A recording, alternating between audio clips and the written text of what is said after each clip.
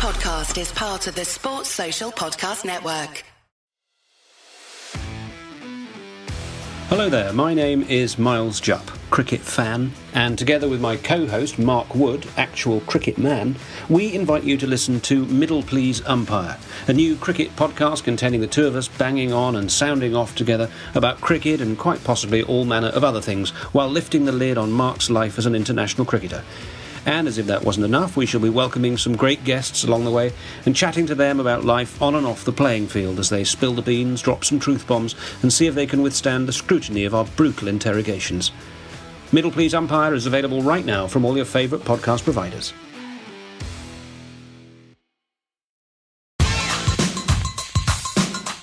Hello and welcome to the Whistleblowers Podcast.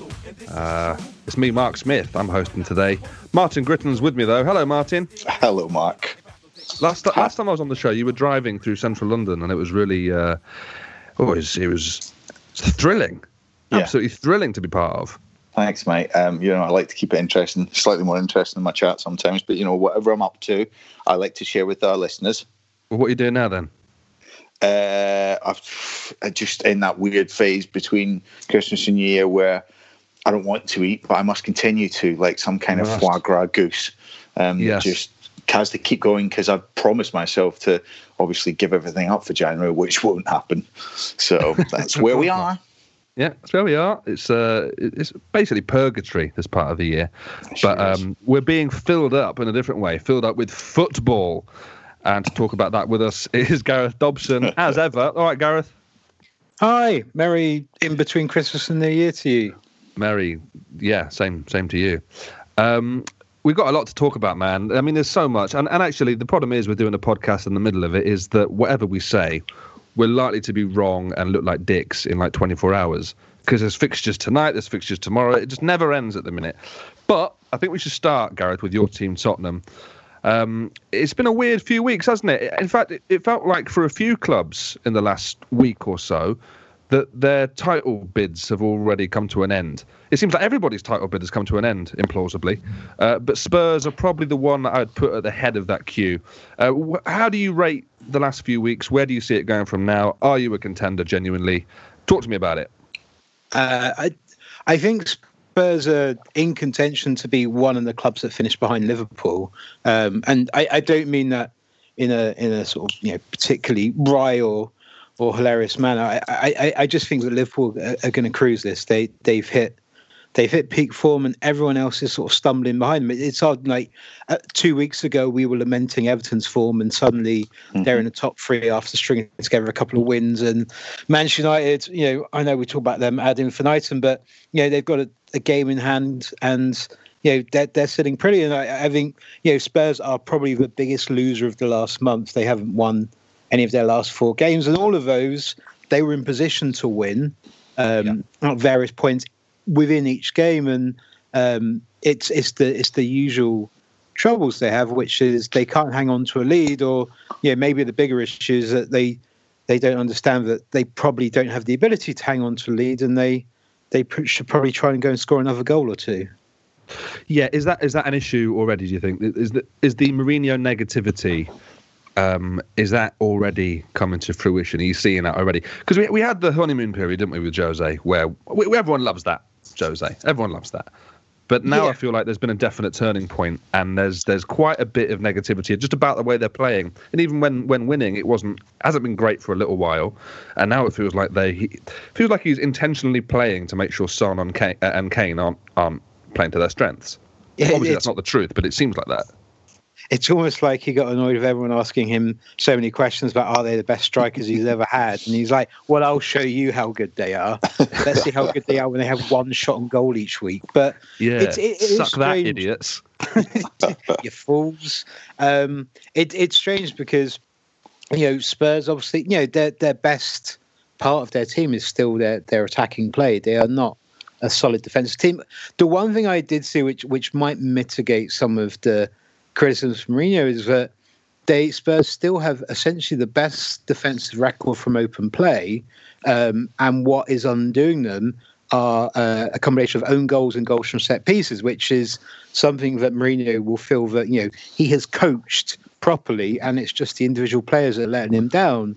The counter to that is obviously, well, if you realise that your players are going to let you down and they're the only ones available to you, then maybe your tactics are wrong. If Spurs can't, stop goals from corners and free kicks and so forth, then you probably do need to score a couple more than you are. But it's, I don't know if it's going to have a negative impact, because, we see what happens when a team wins a couple of games. Spurs have got a very winnable run of fixtures. They've just come out of, 6 very tough games by and large. I think their quote unquote easiest fixture was against Crystal Palace, who we know are no mug. So I think if they win the next couple of games, they've got Leeds and Fulham, then it might all change around. But I do think that for them, in terms of the title, the opportunity's gone. They needed to probably win 2 or 3 of the last 4 that they've basically drawn them or lost a couple, and the opportunity's gone now, I think.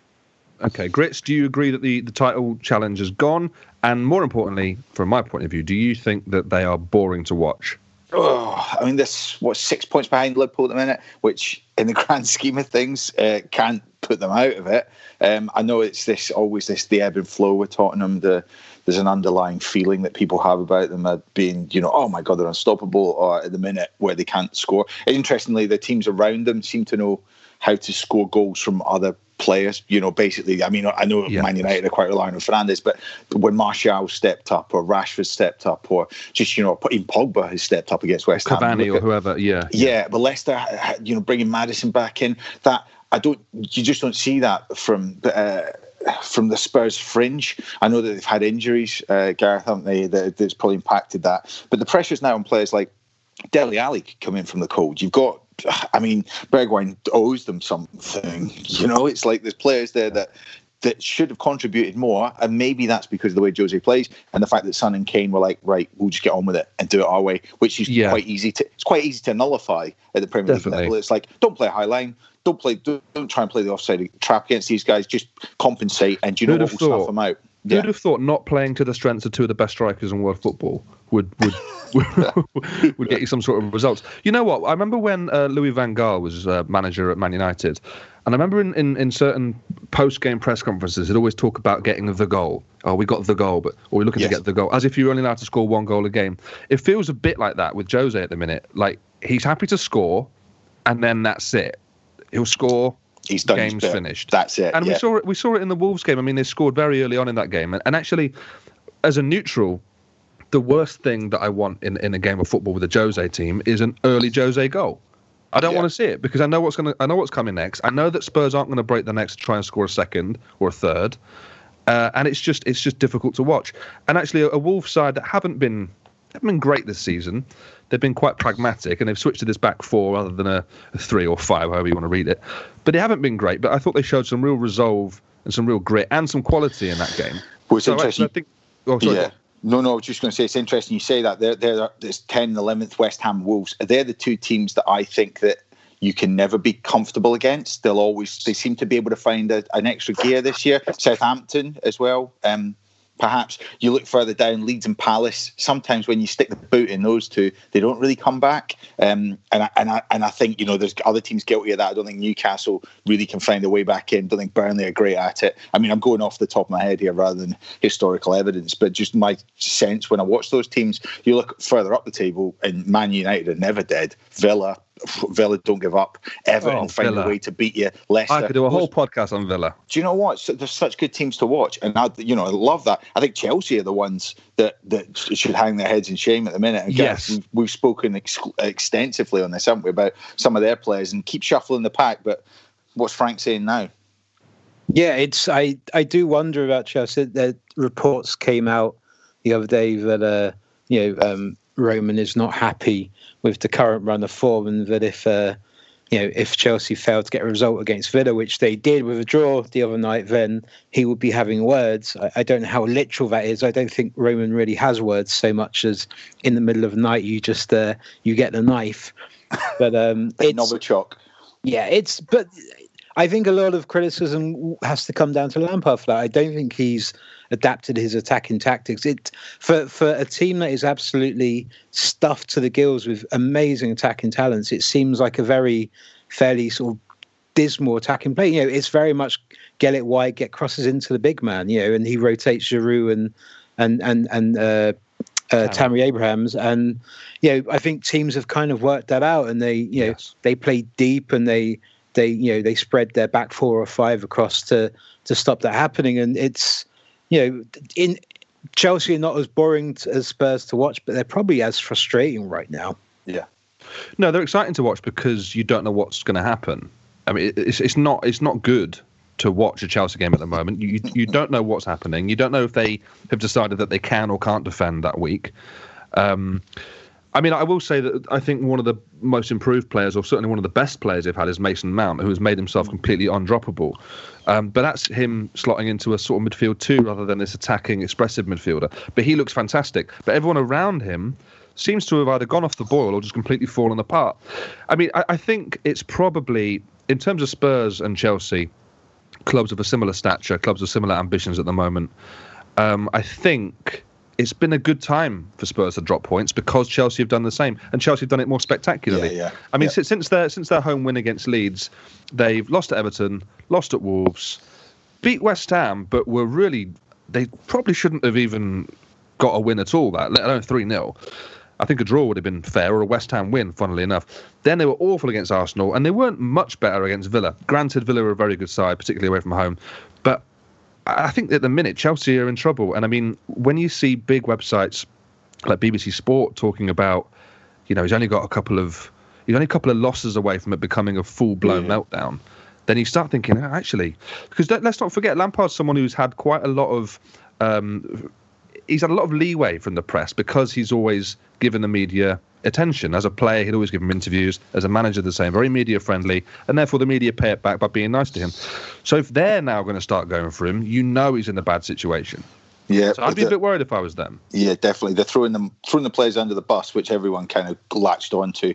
Interestingly, again, Miguel Delaney, a friend of the pod, he was talking about like these sort of modern squads are fragile. They just can't tolerate that. And whether anyone's strong enough in the dressing room to step up to him, I'd say it's interesting when you watch them last night. You see the older statesmen, Azpilicueta and Giroud, are brilliant, and you're like, those are the players that win you leagues, and you feel like Chilwell. I mean, I think he's a great player. Same with Reece at right back, Reece James. I just think those guys, you expect fullbacks to play. Oh yeah, they'll play 50 games, rattle it out. It's like, no, these are young guys that are coming in. Also, Chilwell just adapting. I mean, you need to protect them a little bit. And I think there's a few young lads in that team, particularly the ones up front that don't know what they're doing because they're being played out of position. But more so the ones that more so the ones in defence that just like it's relentless. They're playing against brilliant teams, and we've seen it. I'm down the league. I mean, I'm sure we'll come on to more teams that are suffering from the same. Yeah, but you're right. I mean, there are not many. There are not many teams who don't have some sort of potency going forward. When it's the Premier League, with the exception of maybe Sheffield United, who I talk about every week on the show, with the exception of them, every team has got someone who can do damage. So you can't afford any lapses in concentration. You can't afford to have players playing at 95%, let alone 75%, as we've seen Chelsea in the last few weeks. Yeah, definitely. Gareth, sorry. No, sorry. I just wanted to say that as well as Mason Mount, I think probably their best other player in this year has been Kante, who has kind of really got back to his best form from a couple of years ago. He had these lingering injuries and he kept trying to play through them, and then he would go and play international football in the summer, and he's finally had a break and he looks absolutely fantastic. And I mean, if you want to be mean to Lampard, you say with someone like Kante and pairing him with Mount, then how hard can it be to get the rest of the team going?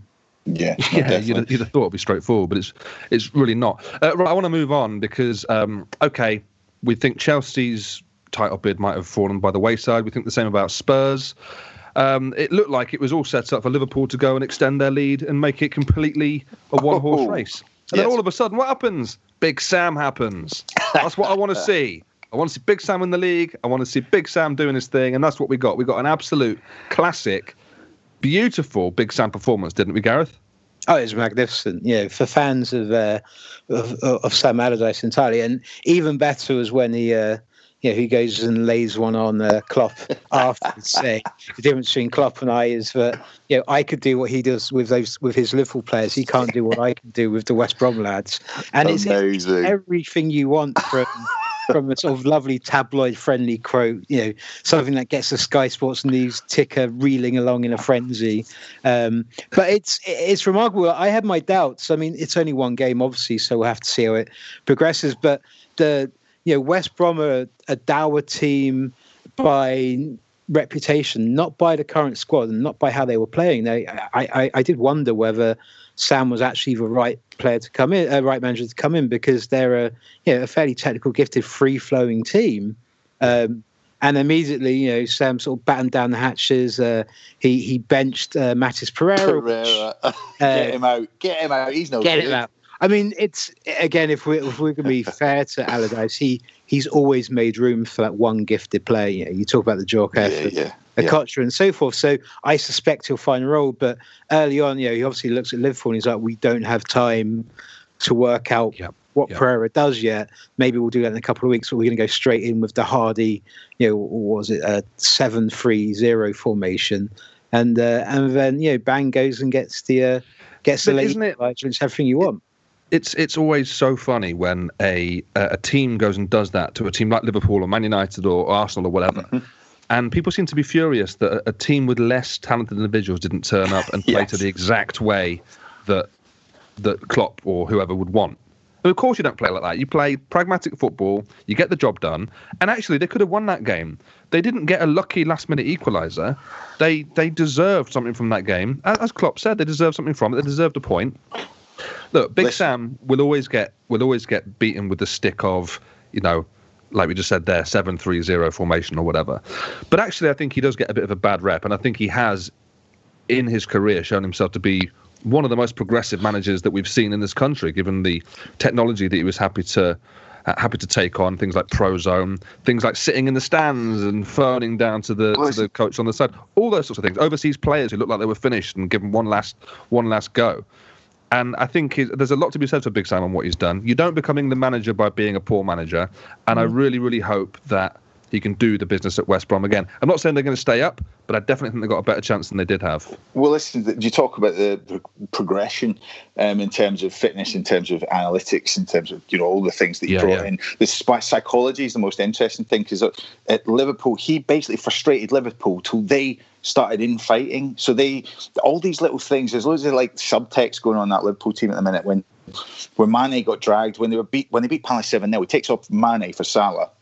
And I remember when I was playing, you're playing well, and he's brought you off to rest, and you're like, no, this is absolute cannon fodder. I could get hat-trick here. I could actually score some goals. And Mane then gets a bit peeved at coming off, and then Salah comes on and steals the show, and then you're like, okay. And then Mane, so I knew Mane was going to come out the blocks against them, and he did, but then he missed a couple of chances, and then it was kind of, this Liverpool team got frustrated. And what Sam did was, he went, hang on a minute, we can get these now. He waited till half-time, put one up front, Grant up front, then went at them, and then was like, do you know what? Liverpool are so bogged down in the psychology that we can't do this, that it was brilliant. And you're absolutely right. There's the Big Samism. I love the fact that he's kept the same 11 tonight. I know what it's like. He's like, come on, lads, we're in that dressing room. The only interesting thing is, the other most progressive coach, Bielsa, he's done exactly the same thing. He's like, come on, it's so old school. It's like, we'll do it again. And basically, it gives him carte blanche to drop whoever he wants next game for not doing it after playing 2 games in 3 days. But listen, I've got all the time in the world. And do you know what? And Klopp's got a few tricky ones on his hands. I mean, they all. Interestingly, I listened to the whole coverage in the car on the way back on BBC, and the radio coverage is very, very different. They just sat there and slagged off West Brom for just not being. It's like, this is what they have to do, and almost made a joke out of them. And I was like, don't make a joke out of it, because interestingly, all the coverage since has been Klopp's failure. And I'm like, well, and also, but we're forgetting all this is Bilic. That's Bilic's squad, and that guy, he drew against City. He's got points against big teams, and you feel you got to feel sorry for him, because I reckon Bilic. Listen, as a Celtic fan, if we got Slaven Bilic up there, I'd be absolutely over the moon. I want him at Derby, mate. I want him at Derby. We can fight fair play. Over it. No, listen, I want him to get a good job and do well. I wanted Big Sam. but he's broken my heart again. I love Big Sam. I did a Talk Sport breakfast show with him a couple of years ago, and he was honestly the most charming man. He was so sound and so interesting to talk to about football.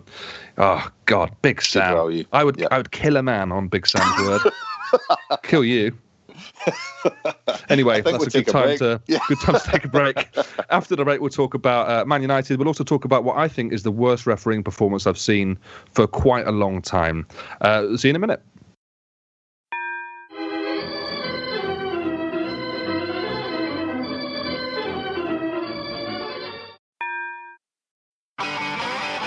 If you want an e-bike that doesn't look like it's made for the shopping precinct, something that's less Mr. Bean and more Steve McQueen,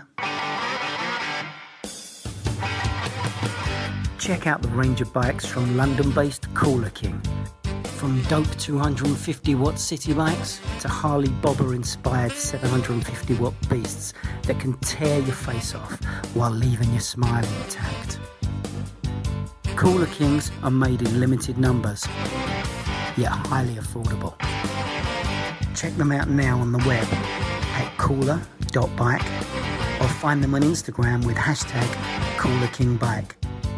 Cooler.bike. E-bikes that are cool AF. Welcome back to the Whistleblowers podcast.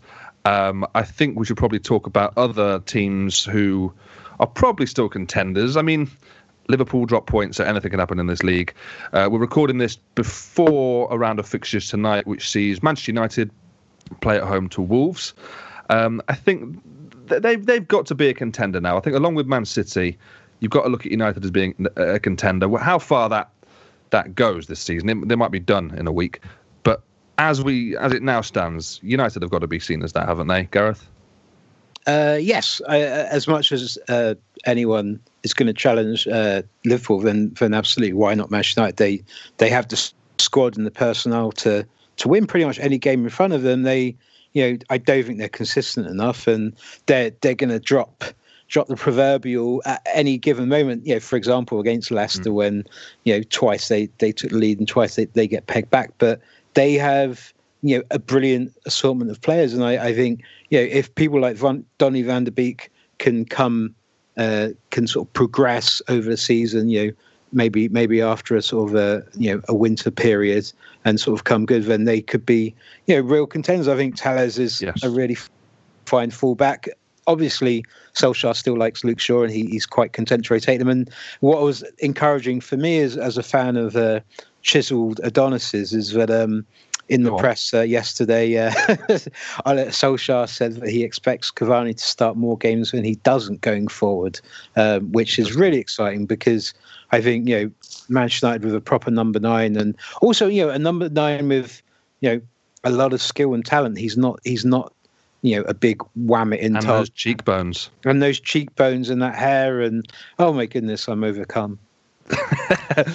Well, listen, I mean, you said a minute ago United are inconsistent, and I understand what you're saying. However, I looked at a table earlier today, because this is what I do now, and it was a table of games played since Bruno signed for United. If United win tonight against Wolves, they will have taken more points from the previous 28 games than anyone else in the league. Yes, that to me is pretty consistent. That's ahead of Liverpool with a better goal difference than Liverpool. Down my 2020 trophy, Premier League trophy, which we award to the best team over a single calendar. Of course, but it's a barometer, isn't it? Yeah, it's a really fair point to make because the last year has been they have been very good accumulating points. But actually, maybe what I should clarify is Manchester United are too inconsistent over 90 minutes. Yes, I think if they stopped giving teams head start, then they might actually be legitimate contenders rather than just the best of the rest. And I also think that they have been guilty of missing some of the absolute best chances I've seen all season, which has led to them going out of Europe. I mean, I'm sure you remember the Martial miss at home to PSG. If he scores that, they don't get out of Europe. If Rashford scores that header in the first couple of minutes against Leicester, and it's a header, by the way, which there's no excuses for missing those. If he scores that, they probably win that game. Now, we always know that with football. You take your chances. You have to take your chances when they're that good. I've got no sympathy for teams that miss chances of that quality, though. That is on another planet in terms of. You just, I can't get my head around it. Grits, talk me through it. I understand how you can miss a chance, but missing a chance like that is critical, isn't it?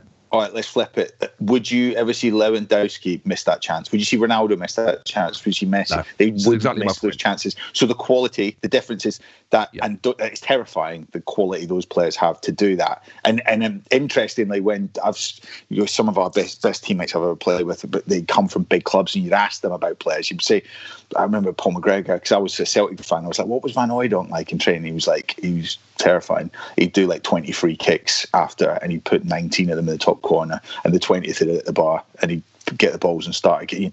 These guys that just had this, and that's Van Hooijdonk. I mean, but you hear how hard Di Canio worked, and you see the quality of these players, and you can only imagine how good they must be. And even Defoe, I mean, guys that played with him, he's a just like going bottom side nets every time, side net, just knows how to finish. And that just to reiterate, I'm not saying that footballers can't miss chances. Everyone misses. Messi's missed great chances. Ruthlessness. I'm saying when it's essentially an open goal, you can't afford to do it. And look, Rashford, I love Rashford. He's one of the best players in the country. Certainly one of the best young players in the country. Maybe one of the best in the world at that sort of age group. Yep.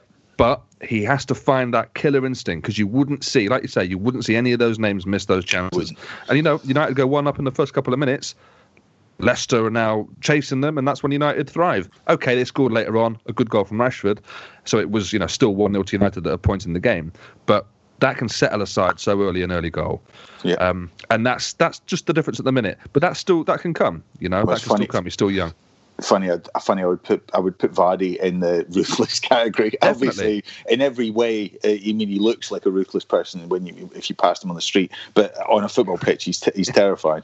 Yeah, absolutely. Gareth, any names you want to chuck in there for ruthless? No, but I do have a question regarding that for Grits. So with Rashford, when you see him play, when you see him finish, do you see him as a stone cold killer yet? Because he is one of those ones that when he goes clean through and go, I'm like, 50-50. Martial, I think, is a step below that. I think he's just too erratic. But I was hoping that as much as we love Rashford, and he's a very good player and incredibly talented, I think that's the last bit of his game which is still lacking. Yeah, I think the interesting thing about Rashford is he has the power.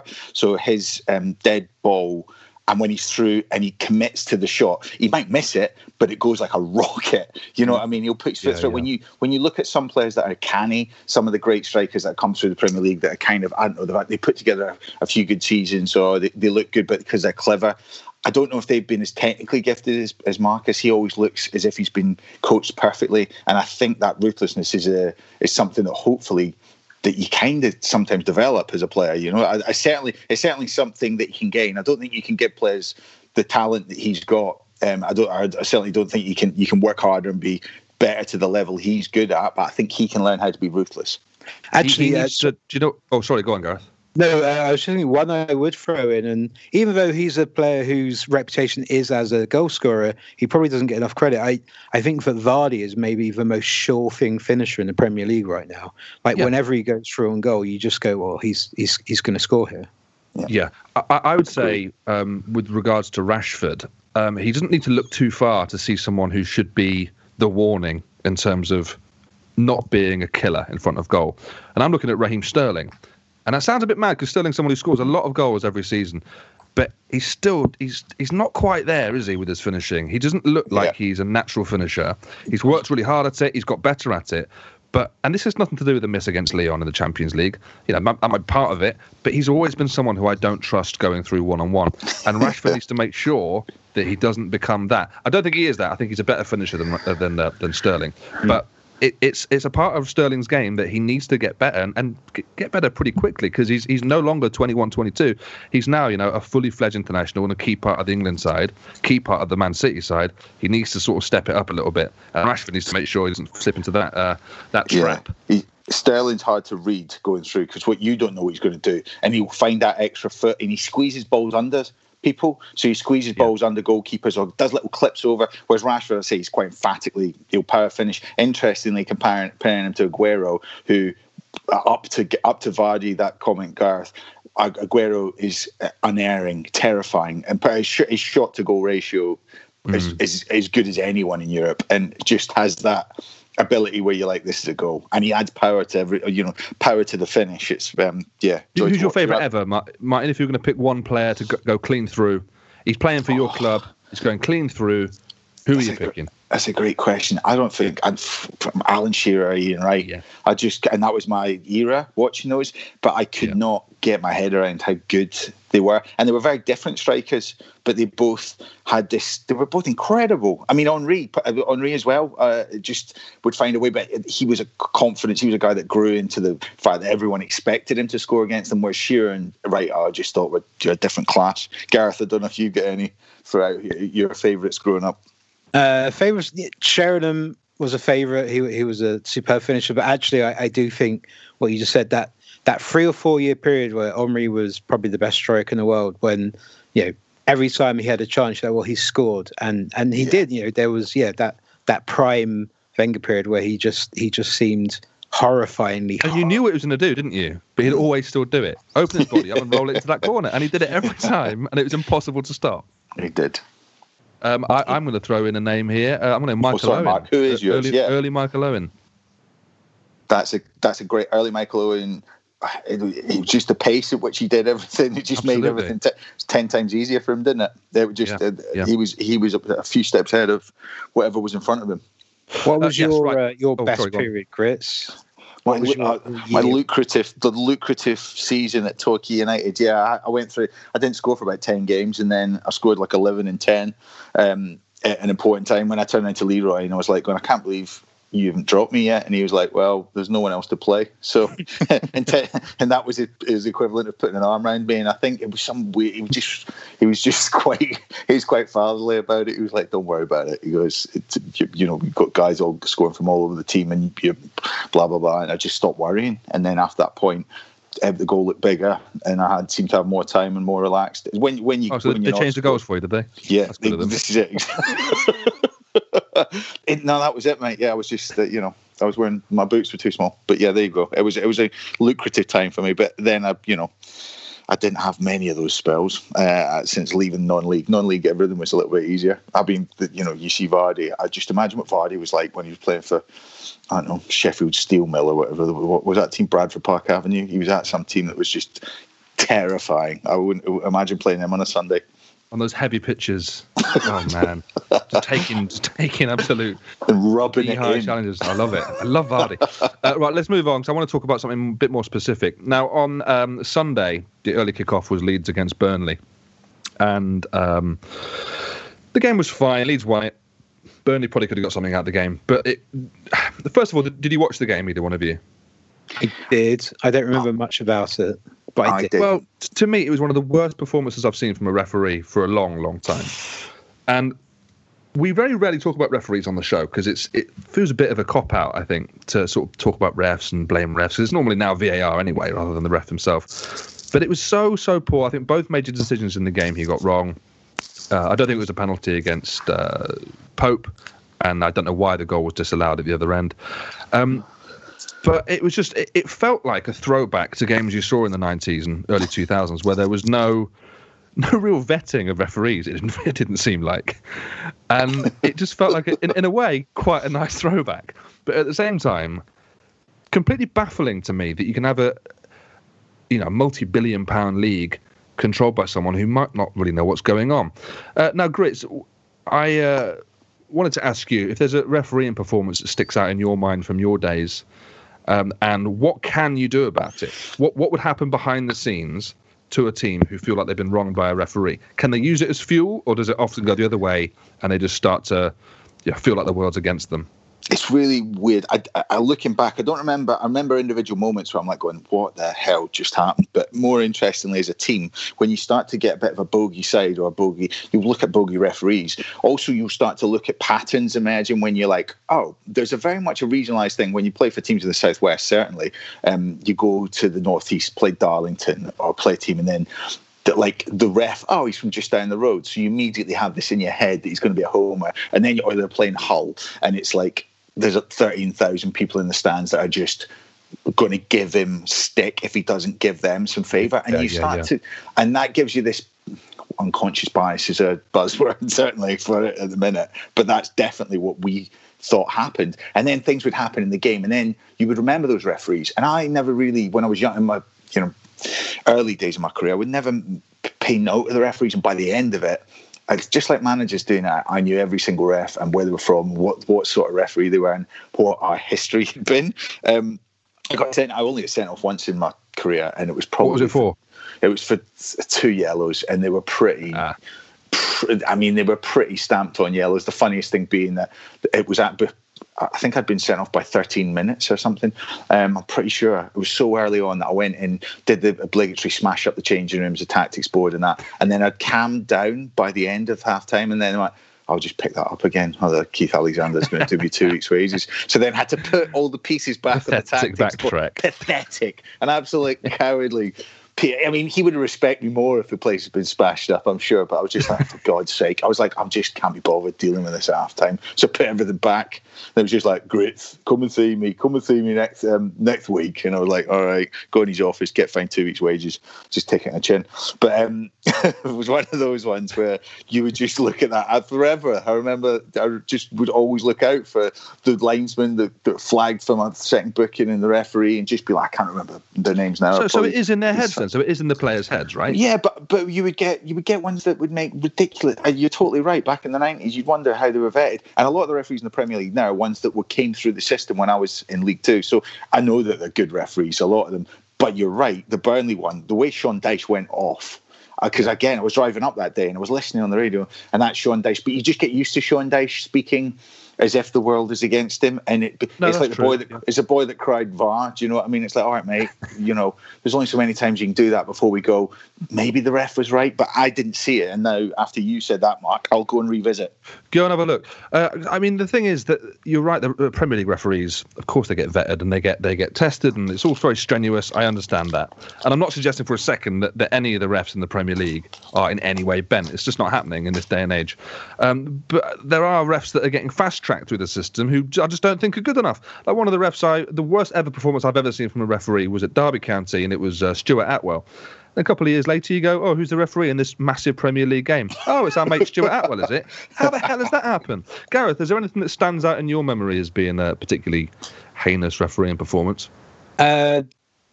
I always seem to find myself getting very annoyed at Uriah Rennie back in the day. I think it was his no-nonsense attitude which came off as quite standoffish. He was a martial artist, though, wasn't he, as well? So he was like... Yeah, I think so. So I think he was like not taking any shit off anybody. And with Stuart Atwell, I agree. It felt like he was going to be fast-tracked whatever, and he was the golden boy, even though, there was that... Was it against Watford, the infamous... The ghost goal. The ghost goal. And at that point, a lot of referees' careers would have been completely derailed. And, it felt like the FA or the Premier League just sort of shrugged off. Well, you get that one. We're going to put you in your young star. The rule should be, if I know the referee's name and he's not in the Premier League, well, that's it. He shouldn't get any further. I shouldn't know your name. Howard Webb was an interesting one because he lived... You get these referees because... basically once someone broke down or they couldn't get to the game or something happened, so you end up someone would fill in for them. And Howard Webb must have lived really near Chesterfield, so we ended up doing a few of our games, and the marked difference between him and our usual League Two, also everyone respected him straight off the bat. It was our it was like England's Kalina. It was just everyone was like, okay, he's probably got that right. And also he had the air of, because he was an ex-copper, or he was still a policeman, but he was then in an ambassadorial position, because what better than a copper that's also World Cup and doing the World Cup final, the Champions League final. But I really liked him. I just liked the way he spoke to you. And sometimes referees, when they would just go, do you know what, I didn't see it, and hold their hands up, then you're fine. It's when referees go, shut up, get on with it, you're just like, hang on a minute. And then, that's why I got booked a lot for dissent. Say that was one of the things. At the end of that Leeds-Burnley game, Sean Dyche was approaching the ref just to say, look, what time can I come into your office to have a word about this?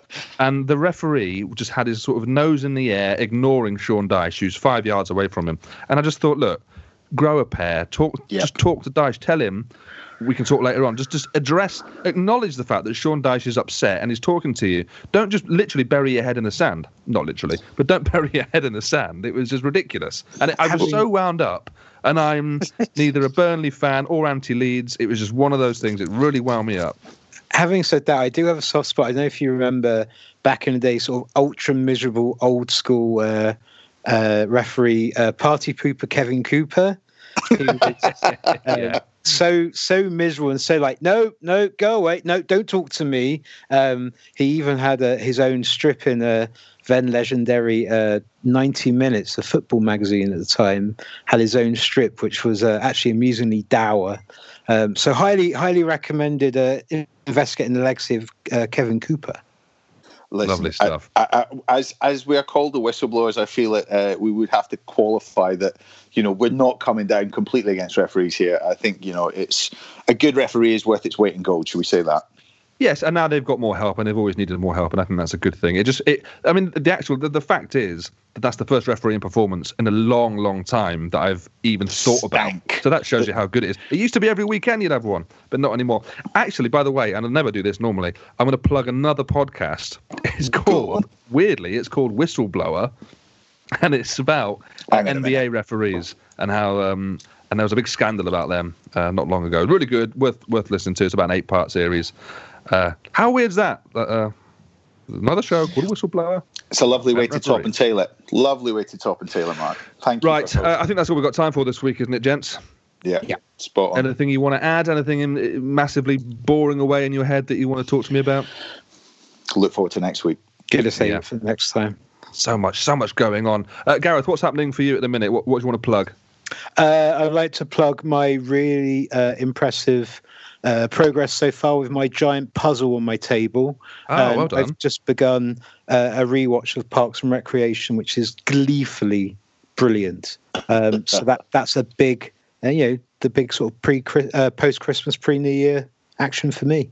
So I'm plugging another show with a very similar title. You're plugging a very successful show that needs no help whatsoever. Grits, anything you want to plug?